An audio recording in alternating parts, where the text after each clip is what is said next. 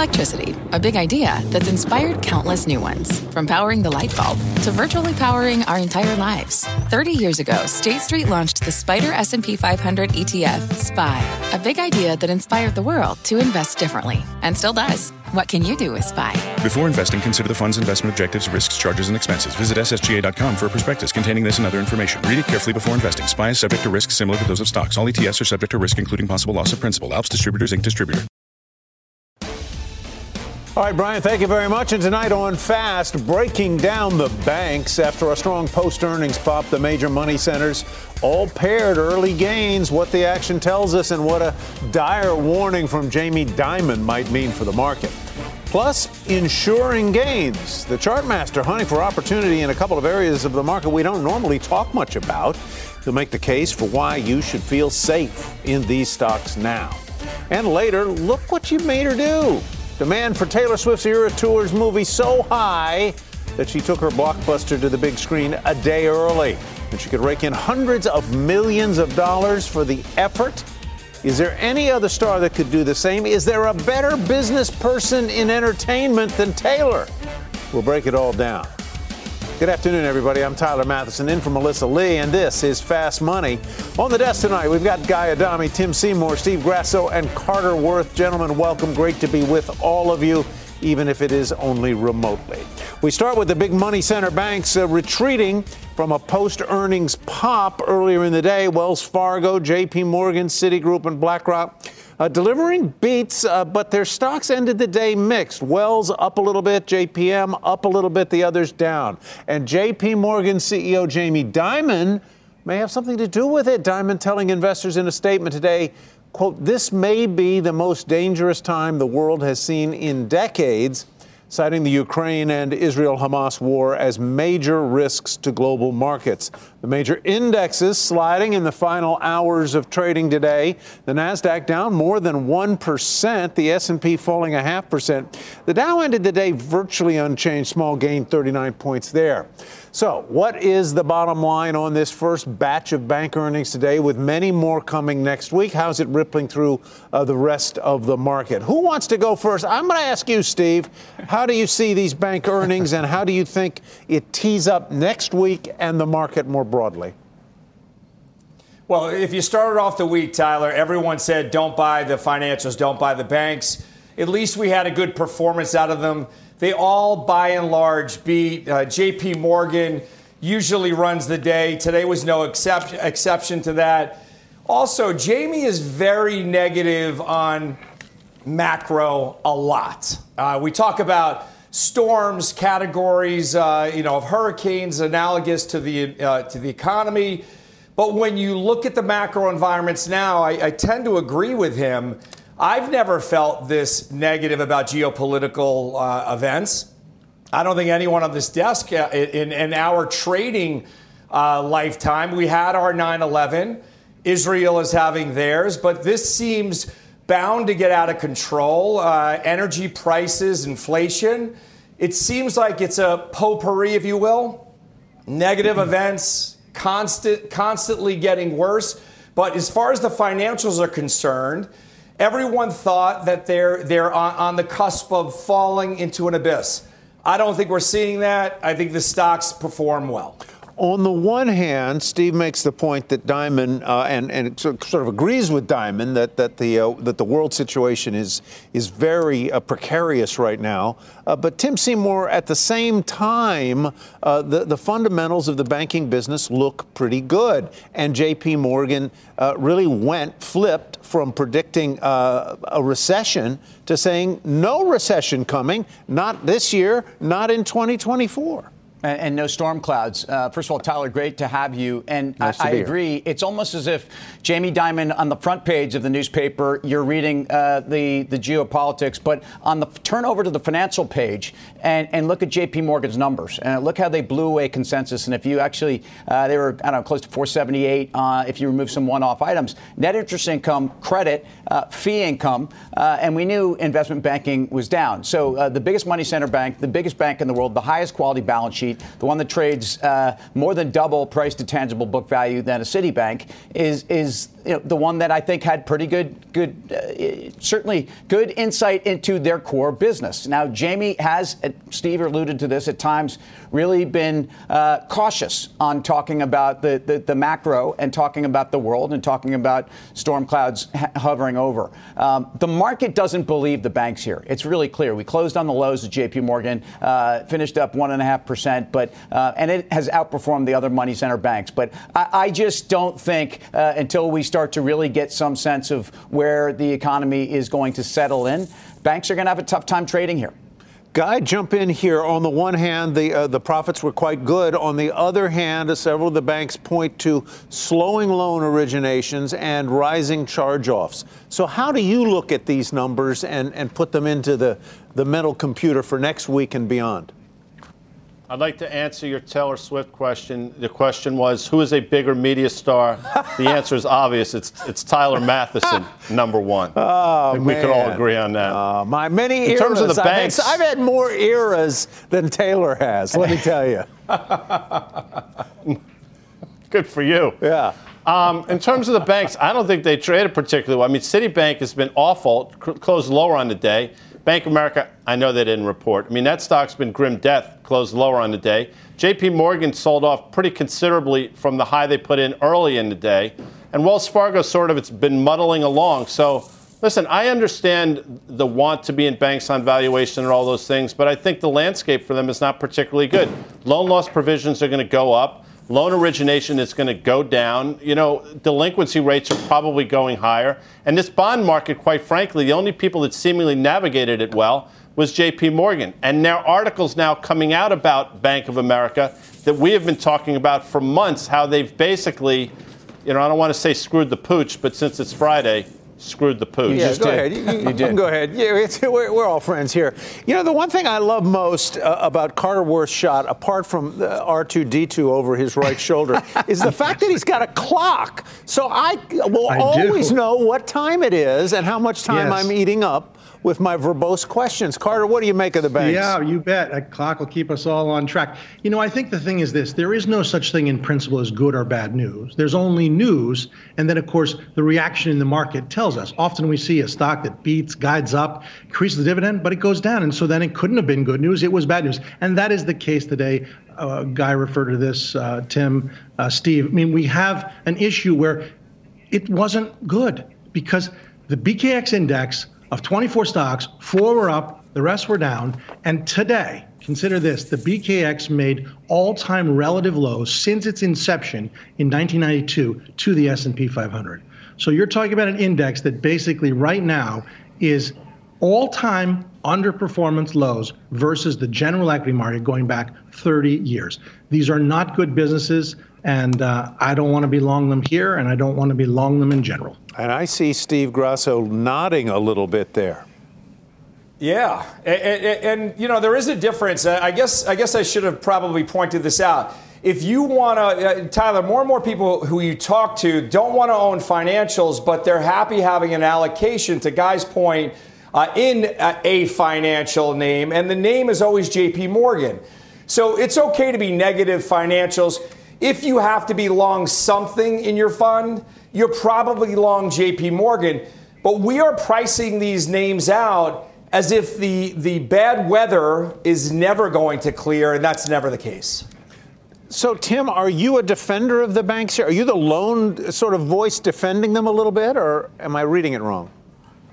You talking to me, Tyler? Yeah. I mean, no. So it's very difficult for me to point to a world where the consumer is weakening, and Jamie pointed this out. I mean, the American consumer continues to borrow and spend. Now, for the economy, that's probably the resilience you want to hear about. But we've talked about the burden on the household. And so, look, in terms of the top 3 money center banks that I think people are focused on, maybe there's 4 with Wells Fargo, but Citi, Bank of America, JP JPM. JPM is the clear leader, and it's the clear leader both in terms of the quality of the balance sheet and the resiliency of some of the things that I think are hurting the other banks. When it comes to provisions, when it comes to credit, when it comes to profile, JP Morgan deserves the premium. So back to your question, what am I doing with banks here? I'm not owning them for the divs. And I know that Carter's pointed out the relative underperformance, which is almost shocking. We had gotten to a place as we came really out of COVID where banks were not only commercial and industrial loans were growing, they were paying divs. Their capital strategy was one that they were giving back capital to investors. Between SVB and between the provisions, that's halted stop. I don't think the dividends will stop, but I can own JP Morgan through this. I think it's a great franchise. I think you get to a place where Citibank is so cheap you can own it here, and that's where it's been. I own it 20% higher, though, and it's been a frustrating ride. All right, let's move on to talk a little bit more about bonds. Our next guest says another big bond move is coming, and let's bring in Damped Spring Advisors CEO Andy Constant. Andy, welcome. Good to have you with us. Thanks, Tyler. What's that big move? Which way and why? So, about last time I was on in August, we talked about the announcement of the issuance of long-term bonds, and that set the tone for the bond market for the last 2 months. Since then, we've also had strong economic data, and it's possible that that data may encourage the Fed to actually follow through with their hike. But with data out of the way, with the non-farm payrolls and CPI out of the way, the next big bond move isn't likely until the Halloween quarterly refunding announcement. And at that announcement, there is going to be a large deficit that needs to be financed. And Secretary Yellen holds the lever on whether she continues to issue the bonds that she did in August or shifts back to issuing bills. My sense is she will continue on the path of terming out the financing of the federal deficit debt, and that will mean large quantities of bonds. But regardless, we've had a 55 basis point increase in term premiums on bonds, and that's a big move. And so the next slug of bonds that the market has to absorb will likely not make quite as big an impact, more on the level of 10 to 20 basis points. So if she's going to go and, as you say, choose to go issue bonds to finance the piling up of deficit money, and it's really shocking how much deficit money is needs to be financed, that would suggest that interest rates on longer term securities are going to go up. By how much? Did I hear you say how much? Call it 25 basis points. From where we are now on the 10-year, which is what, 4.65-ish? Yeah, and I wouldn't be surprised to see 5.25, particularly if the economy does sustain this relatively high GDP. So some combination of the economy not yet ready to turn over and this large supply could drive us into the fives on the long term, on the 10-year note. What did you make of the inflation numbers yesterday? I mean, they were a little higher than I guess anticipated, but just a little. Yeah, I think the most noticeable number was the one that Chairman Powell focuses on. The month-over-month core services, ex-housing services, was 0.61, which was extremely hot, 7.2% on an annualized basis. And that is the number that time and time again, Chairman Powell goes back to as his services inflation measure, and it was warm. So, that's, we'll see how it plays out. But, for now, I'm focused on the next quarterly refunding to see, the supply-demand dynamic more so than the I guess there'll be more numbers between now and the meeting in November. There could be a lot more geopolitics on the table between now and then. I wonder how the geopolitics plays into what the Fed might do. But I know Steve Grasso had a question for you. Steve? So, Andy, bonds and stocks and the equity market have never been as correlated as they are right now, or I should say for a very long time. Do you see a world where the 10-year can keep rising and the equity market can perform, or is that just not possible? So that's not my base case. My base case is that the increase in yields will cause multiples to contract. And, I'm sort of targeting 4,000 as a level to catch up with the bond market yield increase through multiple contraction. But at the same time, if the bond market is rallying, it's also possibly true and likely true that the economy remains strong. And that's part of the reason why bond yields are rising, which could have a positive on earnings. Unfortunately, consensus earnings still are for 12% annualized growth for both 2024 and 2025. So it's tough for me to get there because earnings are already discounted to be very strong, and there's this pressure on multiples. You see 4,000 on the S&P. What is the time frame for that? I think there's a lot of rhetoric around seasonals. Seasonals typically leave the market quite strong. When the market's up 10% or so, like it is, you get a rally into the year end. But that's typically due to the fact that the winners are deferred till next year to be sold to avoid crystallizing a taxable gain. This year is so narrow in its leadership. The taxable gains are so narrow, and the bond market is providing a tremendous amount of capital losses to harvest that I don't think that delayed selling will necessarily occur. And if the supply and demand is normal, not this deferred sense, the Santa Claus rally is pretty unlikely based on the work I do. All right, Andy, thanks so much for spending Friday evening with us. Andy Constant, we appreciate it. Let me turn to you, Guy, and see what your reaction is. Andy thinks that with rates rising, multiples perforce must contract. Do you agree? Agreed. And it's great to have him on. He was on a few months ago, spot on. I would differ in one sense that, I think yields, I agree with him wholeheartedly. I think yields are going higher because, quite frankly, the market's demanding a higher yield to buy our debt, and the incremental buyer is just not there. Japanese aren't buying. They're probably selling because they have to defend their currency. We've talked about that for a while. And obviously the Fed isn't in this game either. So the incremental buyer's out there, but rightly so. They want a higher yield to buy our stuff. And it manifested itself in the Treasury. That auction yesterday was a disaster, and that's one of the reasons the market sold off. So, yeah, I do think rates go higher. I don't think that's bullish for the market. That was also one of the things Andy pointed out in his notes, that yesterday's auction was a bad auction in a string of bad auctions, so he said. All right, let's go back and talk a little bit about Pfizer because we got a news alert on it. The shares are dropping, and sharply, after the company slashed guidance for the year. Lots of news in here. The drug maker now expects full-year revenue between $58 to $61 billion. That's down from $66 billion.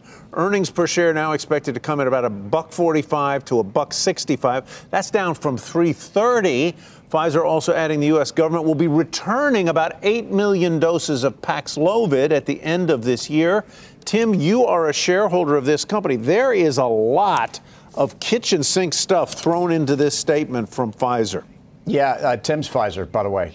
Look, this is a case where I thought we had priced in the decline of Paxlovid and essentially the commercialization and the government contracts and everything that is a COVID dynamic that I think was critical for all the success that this stock had when it got up there and touched over $60. This type of a revenue cut, though, tells me I don't know where they were on this. I don't. It's concerning when you see this kind of an EPS cut. We're talking about a significant cut. When you talk about 145 to 165 full year guide, this isn't a cheap pharma company, and that's really frustrating because this was not at least the guide that was in the market that had a lot of bad news already in there on where we knew that there was a major pullback in COVID and vaccine dynamics. Right. I think the people out there that are really following the stock also want to hear about CapEx cuts, OpEx cuts, because that's going to deliver. And I know that's not exciting, but in pharma land, there is a lot to save there. Non-cash charge of $5.5 billion to the cost of goods sold due to lower than expected utilization for COVID products, and a $4.6 billion, I think it is, of revenue. No, $4.2 billion revenues currently estimated to be reversed there. Carter, thoughts? You know, I've done what Tim has done, tried at least twice to step in, play for a bounce. It hasn't worked. Consider this. Usually it's bad technique to buy things in downtrends. I know it, yet we all sometimes break the rules or make the mistakes. But the final thing is, what did they just say? They said their earnings are going to be, what, $1.45 to $1.65? 20 years ago, 65, yeah, 20 years ago in 2003, they earned $1.75. So here we are, 2023, and they're going to kind of be somewhat a little bit below that. What's it worth? Yeah. Maybe a lot lower. All right. Well, I see from your clock it's 5:19. We're going to go to Hold on a second, yeah, Tyler. Man. Hold on. I got to say one thing. I mean, Pfizer's a pretty big company, right? I mean, to do this on a Friday afternoon after the close, I mean, I would expect more from senior management at Pfizer. Do it on Monday morning. Do it on Friday morning, but Friday after the no, I'm telling you, it's just ridiculous. I mean, they should be ashamed of themselves. Yeah, it out there. Yeah, you're right. I mean, it is a Friday afternoon dump, the kind of thing you see from politicians and other places. Let's take a quick break, and when we come back, we're going to talk about a 24-karat trade coming your way. Gold glistening recently, so should the metal pave the streets of your portfolio. The traders will weigh in on that next. Plus, talk about a moving target, the retailer Target notching a bullseye week for a change, but can the run continue if the consumer starts to buckle? Don't go anywhere. Fast Money will be back in 2 minutes. What does it mean to be rich?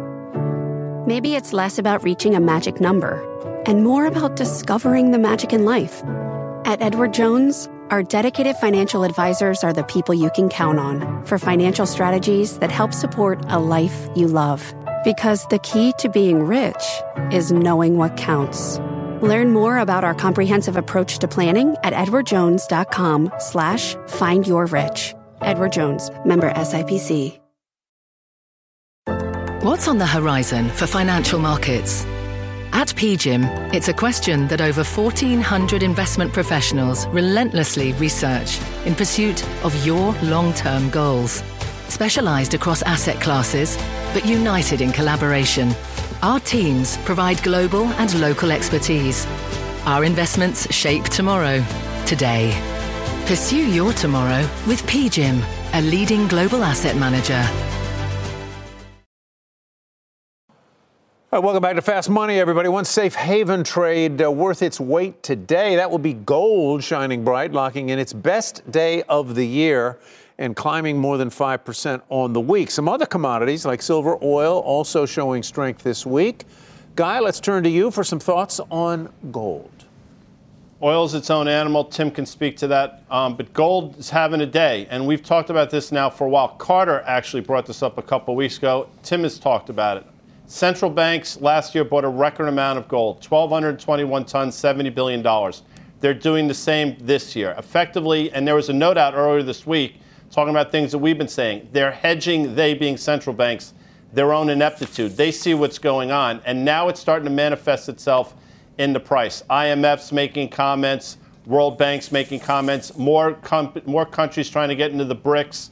All these things are a pathway to gold, and it feels as though the market's going to wake up to this. And what I said on the show the other night, and this will not make sense, but the market is not long of gold yet. And that will start to kick in through all-time highs when some of these really big institutions start to get in. And then the party's going to start. But gold, I think, is telling a story, Tyler. Very, very interesting. And I love the phrase hedging their own ineptitude. Carter? Yeah, well, it's twofold. I mean, for very short-term traders, having moved up $120 an ounce over the past 6 sessions, you're back to a difficult level. I would trim right calls.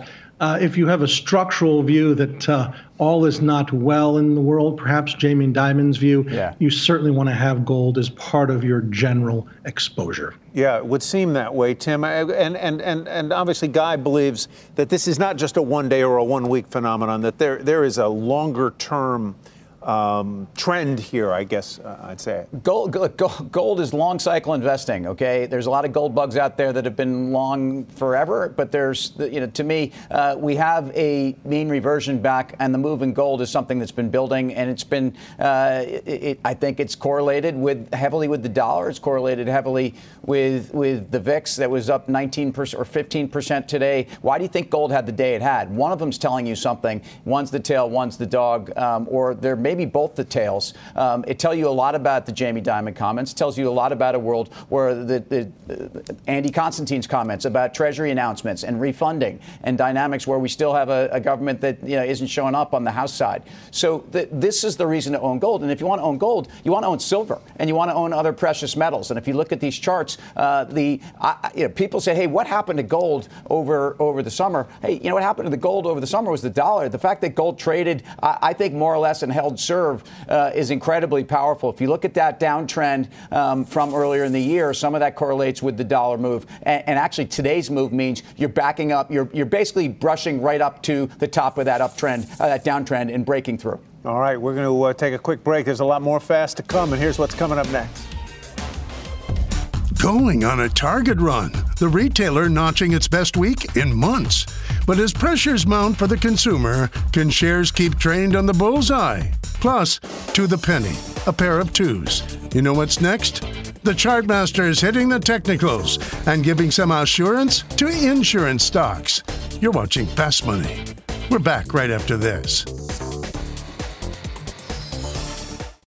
This podcast is supported by FedEx. Dear small and medium businesses, no one wants happy customers more than you do. So you need a business partner just like you.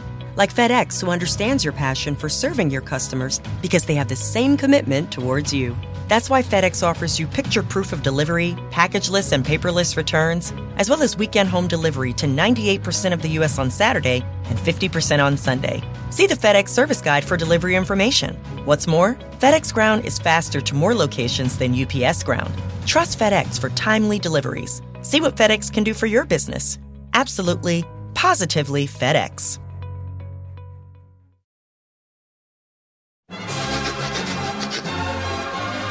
Welcome back to Fast Money, everybody. Time for our chart of the week, and there it is. Target bullseye jumping, well, there you see it, week to date, 6 2/3%, and taking gains for the week way up on the day as well, 1% today, 6.5% for the week. The retailer notching its best week, by the way, since January.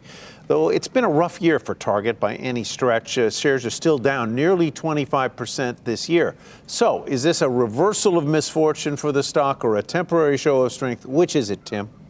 Well, it's a combination of things that Target has underperformed peers on, and there's a discount to Walmart that's, I think, 11 turns on a PE.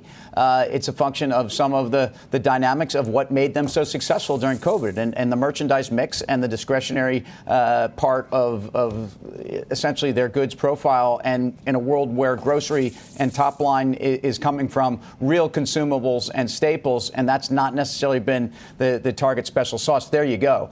You look at a 6% outperformance to Walmart on the week. And if you look at Walmart, too, a stock, like I'm long Walmart. I love it, although I'm significantly less long. And I think it showed some cracks in the last week. Again, outperforming Walmart by 6%. That spread between these two companies is a very interesting spread to trade. And I think some of the same things that will hurt Walmart obviously have hurt Target. Therefore, that's an interesting spread trade here when you've come to essentially a 3 standard deviation move of one versus the other. Steve, your thoughts? Yeah, we're not a political show, but you got to stay out of politics if you're a corporation. You're going to offend 50% of the people no matter which side you take. So Tim talked about Target's outperformance with Walmart this week. That was impressive. I think it's a short-term bounce. I'll switch gears and go to Costco. Costco membership, those fees are like an annuity for the company.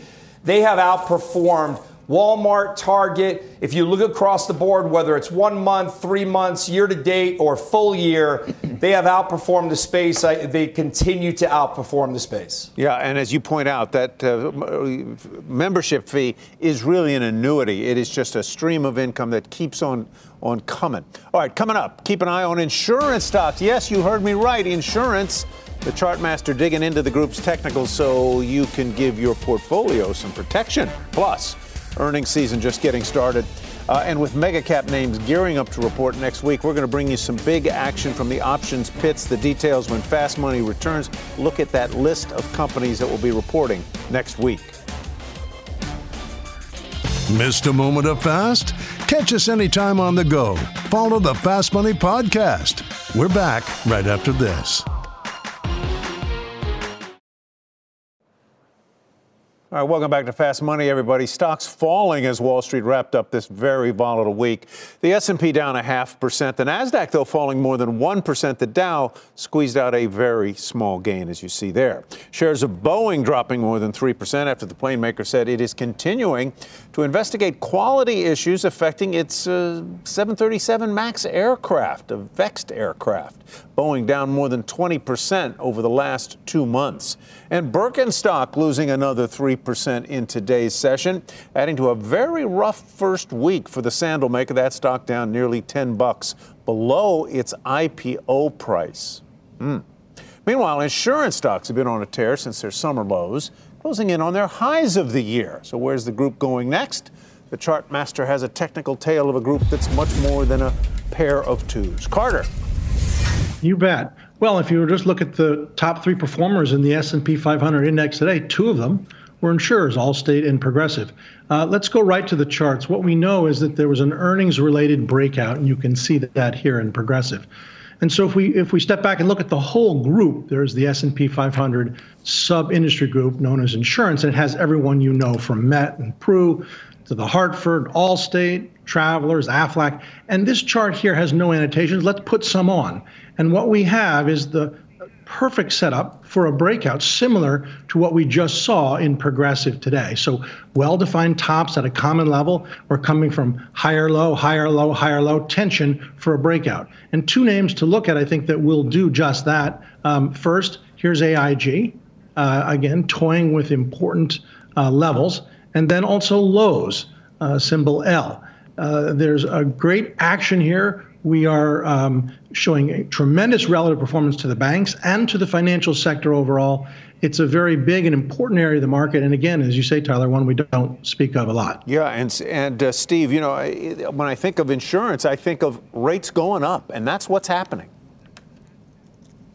Yeah, and when you look at the charts that Carter just picked out, Progressive had the nicest chart where Carter early on in the show said, you know, when momentum is to the downside, we all think it's going to be different this time. Well, it's the flip side of that. On the way up, Progressive's chart really looks pretty impressive. I would pick that chart over everything else that he showed on the screen, although I do like the precarious spot that he mentioned that AIG is in. So it's sort of a make or break moment on the level on AIG, but Steady Eddie seems to be Progressive to me. You know, Guy, I'll get your thoughts on insurance, but one just quick observation. You can't go 3 minutes watching an NFL game without seeing an ad for an insurance company. I don't care who it is, whether it's Progressive or Allstate or State Farm. Or Taylor Swift. Or Taylor Swift. You can't go 3 minutes without seeing Taylor.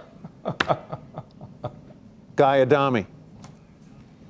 Yeah, I changed the channel when she's on. But you're right about the insurance. I mean, they print money. And then the higher interest rates, these companies have been waiting a decade for this, and now they're getting it. And they have serious tailwinds. And Carter's right. I mean, Chubb is the one that I would look at, CB, reasonable valuation, decent EPS growth rate for an insurance company. And I think this stock is poised to take out that prior all-time high, which we saw, I want to say, I don't know, a year or so ago. I might be off. But Valuation's compelling. I think they report at the end of the month. Yeah, I think one of them next week, I think, is Travelers. I'm not sure, Tim. What do you think of these stocks as a group? Well, AIG reports in a couple weeks, and they've beat significantly the last 2 quarters. And Guy's mentioning something, do not underestimate net interest income and where they've been able to essentially reinvest fixed maturities, longer end stuff. Remember when they were investing at negative real rates, and the world has changed dramatically. So while some of the liability and casualty and property dynamics that have gone on with the 1,000-year storms and some of the events we've seen, the other side of this is their income statement. And it's an extraordinary time to be investing in longer-term fixed maturities and to be able to reposition further out. All right, Tim, thanks very much. We're going to take a quick break because these guys make me run real fast and I'm tired. Coming up, we've only gotten started with third quarter earnings. There you see some of the ones that are next week. There's Travelers right in the middle there, Comerica as well. Tesla, Netflix, Broadcom, more on the calendar for next week. And we're going to dive into the option pits to find out what traders expect from these names. And CNBC is celebrating Hispanic heritage. Here's the chief supply chain officer of Colgate-Palmolive. What others can learn from my journey is that if an industrial engineer from a factory in Brazil can become the chief supply chain officer of Colgate-Palmolive, then it means that anyone can not only achieve but go beyond their dreams. Be proud of your heritage, be proud of your identity. At the end, those are your superpowers. What you bring with you from your country is really what defines you as a professional and as a human being.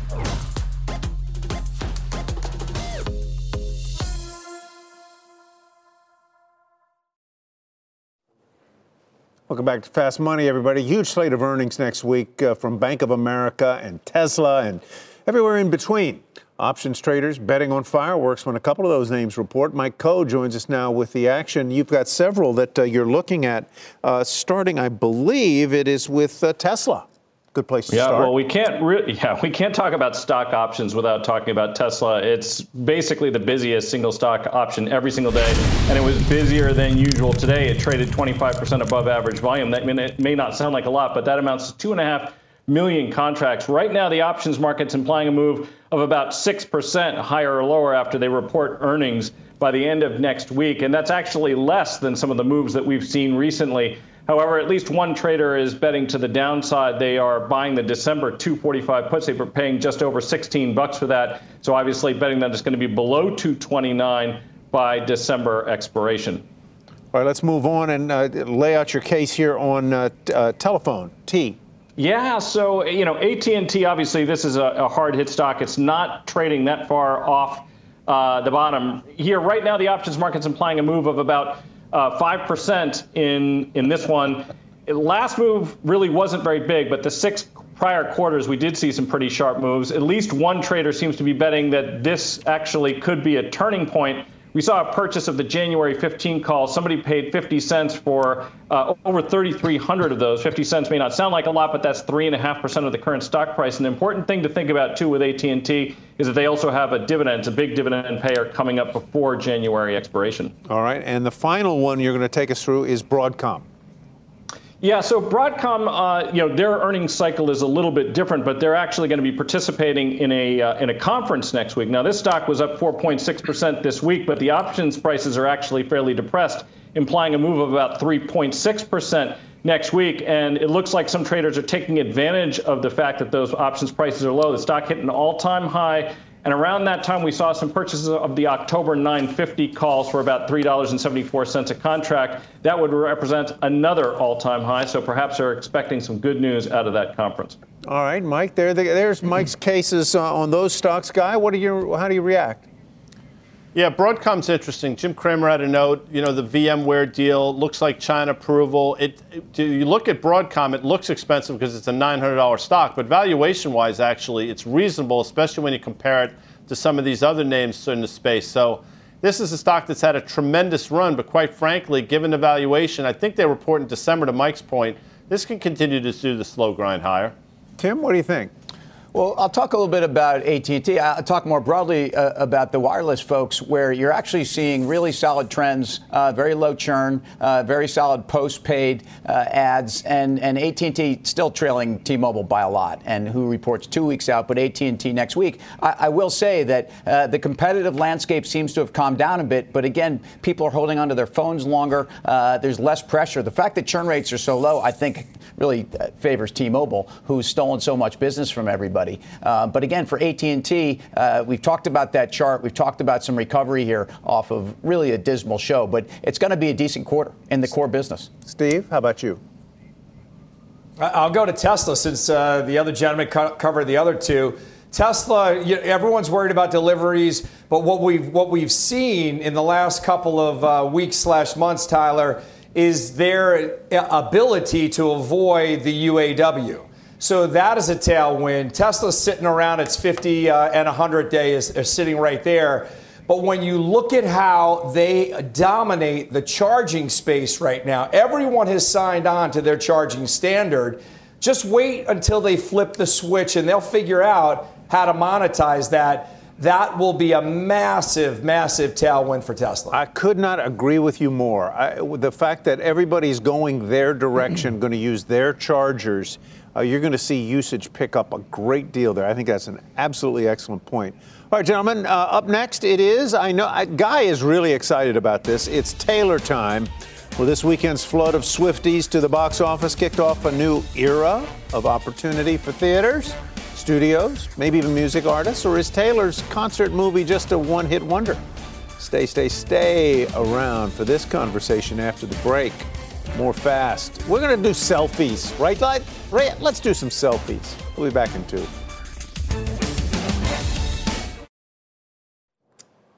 All right, welcome back to Fast Money, everybody. The hotly anticipated Taylor Swift The Eras Tour concert film officially hitting theaters right now, with media analysts expecting it to smash records for concert movie opening weekends. The film raking in $2.8 million in previews last night. Now, that figure may look small compared with other blockbuster debuts, but it represents just about a day's worth of sales after Swift announced the last-minute showings just late on Wednesday. Probably did it just on her Instagram account, whatever she uses.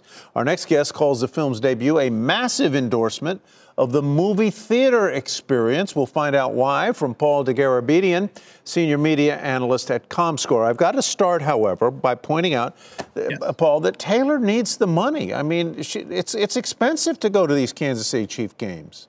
It's got to be rough. I mean, it's just an unbelievable phenomenon here, Tyler. I mean, to have I call this innovation answering the call of the marketplace, because look, this movie was announced at the end of August, and here it is, middle of October, and it looks like our ComScore data up to the minute, we're showing right now $31 million today.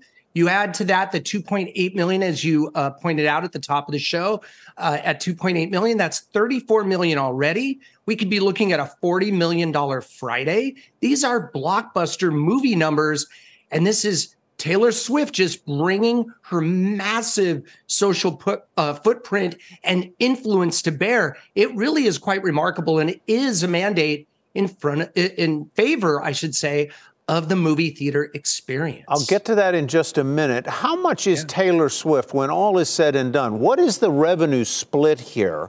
Who gets how much, and how much is she likely to make? Well, AMC is a partner in this, and really it was sort of a DIY approach with Taylor Swift going directly to AMC. There are other theater chains showing the movie. A traditional movie, it ends up being about a 50-50 split. In this case, it's going to be a little bit different, and we're in uncharted territory here. So we don't know I've seen reported splits of a 47% and 43%, and then there's other profit participants. But at the end of the day, this is going to mean hundreds of millions of dollars for Swift, not to mention the halo effect that this movie is going to have on all her merchandise, music, her concert tour, which will be international. She'll be going out again on tour in November, I believe. So this is a win-win for the industry. So you say this is important for theaters, for the theater experience. Explain the reasoning there. Is it just that it brings people in and they'll see what's upcoming, or what?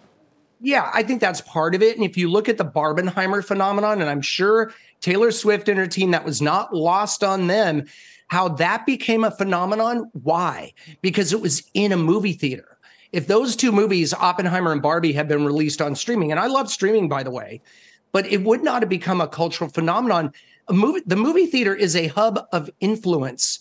And I think that you'll see that. And by the way, fans are being encouraged to break protocol, movie theater attending protocol, the how you act in a theater. You're being encouraged to dance in the aisles, to sing along, to exchange friendship bracelets and the like. So I think theater owners are bracing for this, but they're certainly happy because this just adds more content, more box office to the bottom line. I know Beyonce has something like this coming along. That's right. Is there, beyond Beyonce, is there anybody else who could do this? That's the key question. And Beyonce, her Renaissance tour will be in theaters on December 1st. That was announced on October 1st. That's, again, very quick turnaround. These artists are able to go through the marketing channel of their own social media to make a massive impression on potential moviegoers. Mm-hmm. But beyond that, it's hard to name artists beyond maybe on one hand that could do this. I mean, Swift and Beyonce, they operate in an orbit all their own. They're not subject to the usual laws of gravity. So I don't know, though, beyond this, how many stars could do this. Yeah, I would love to do a documentary on Taylor Incorporated because it is a good business. Paul DeGarabedian, thank you very much. We appreciate it. Thank you. Tim, I don't want to be snarky at all. It's not my style. Don't. It's not your way. But what's the over-under on the Kelsey-Swiftie relationship? I wish them all the luck in the world. I hope they're all happy. I mean, they're made in heaven. Look, I can't. Do they get to week 17? I can't wait to see them on the Newlywed Game. All right, let's hope for that. That's going to break the bank too. Let's talk about though that AMC is down 80% from the moment this was, even before this was, or before it was announced, and enduring today's type of news. So I don't think this changes the matrix for theaters, but we'll see. They're playing our song, but it's not a Swift song. All right, up next, some final trades. We'll be right back. Time for some quick final trades. Let's go around the horn. Tim, you first. Tyler, thank you for joining us. Schlumberger, we got to see this week where energy still has major global structural issues. All right, Steve, you're next. Tapestry basically lost 40% of its value after announcing its takeout of Capri. It's time for that to end. TPR. Oh, wow. All right, Carter, you next. Playing for a peak in rates, buying TLT. TLT, and Guy, bring us home. You're sexy. AEM, Tyler. AEM. Thanks for watching Fast Money. You've been fast. Now, get mad. Kramer starts right now. All opinions expressed by the Fast Money participants are solely their opinions and do not reflect the opinions of CNBC, NBC Universal, their parent company, or affiliates, and may have been previously disseminated by them on television, radio, internet, or another medium. You should not treat any opinion expressed on this podcast as a specific inducement to make a particular investment or follow a particular strategy, but only as an expression of an opinion. Such opinions are based upon information the Fast Money participants consider reliable, but neither CNBC nor its affiliates and or subsidiaries warrant its completeness or accuracy, and it should not be relied upon as such. To view the full Fast Money disclaimer, please visit cnbc.com/Fast Money Disclaimer. This podcast is supported by FedEx. Dear small and medium businesses, no one wants happy customers more than you do. So you need a business partner just like you. Like FedEx, who understands your passion for serving your customers because they have the same commitment towards you. That's why FedEx offers you picture proof of delivery, packageless and paperless returns, as well as weekend home delivery to 98% of the U.S. on Saturday and 50% on Sunday. See the FedEx service guide for delivery information. What's more, FedEx Ground is faster to more locations than UPS Ground. Trust FedEx for timely deliveries. See what FedEx can do for your business. Absolutely, positively FedEx.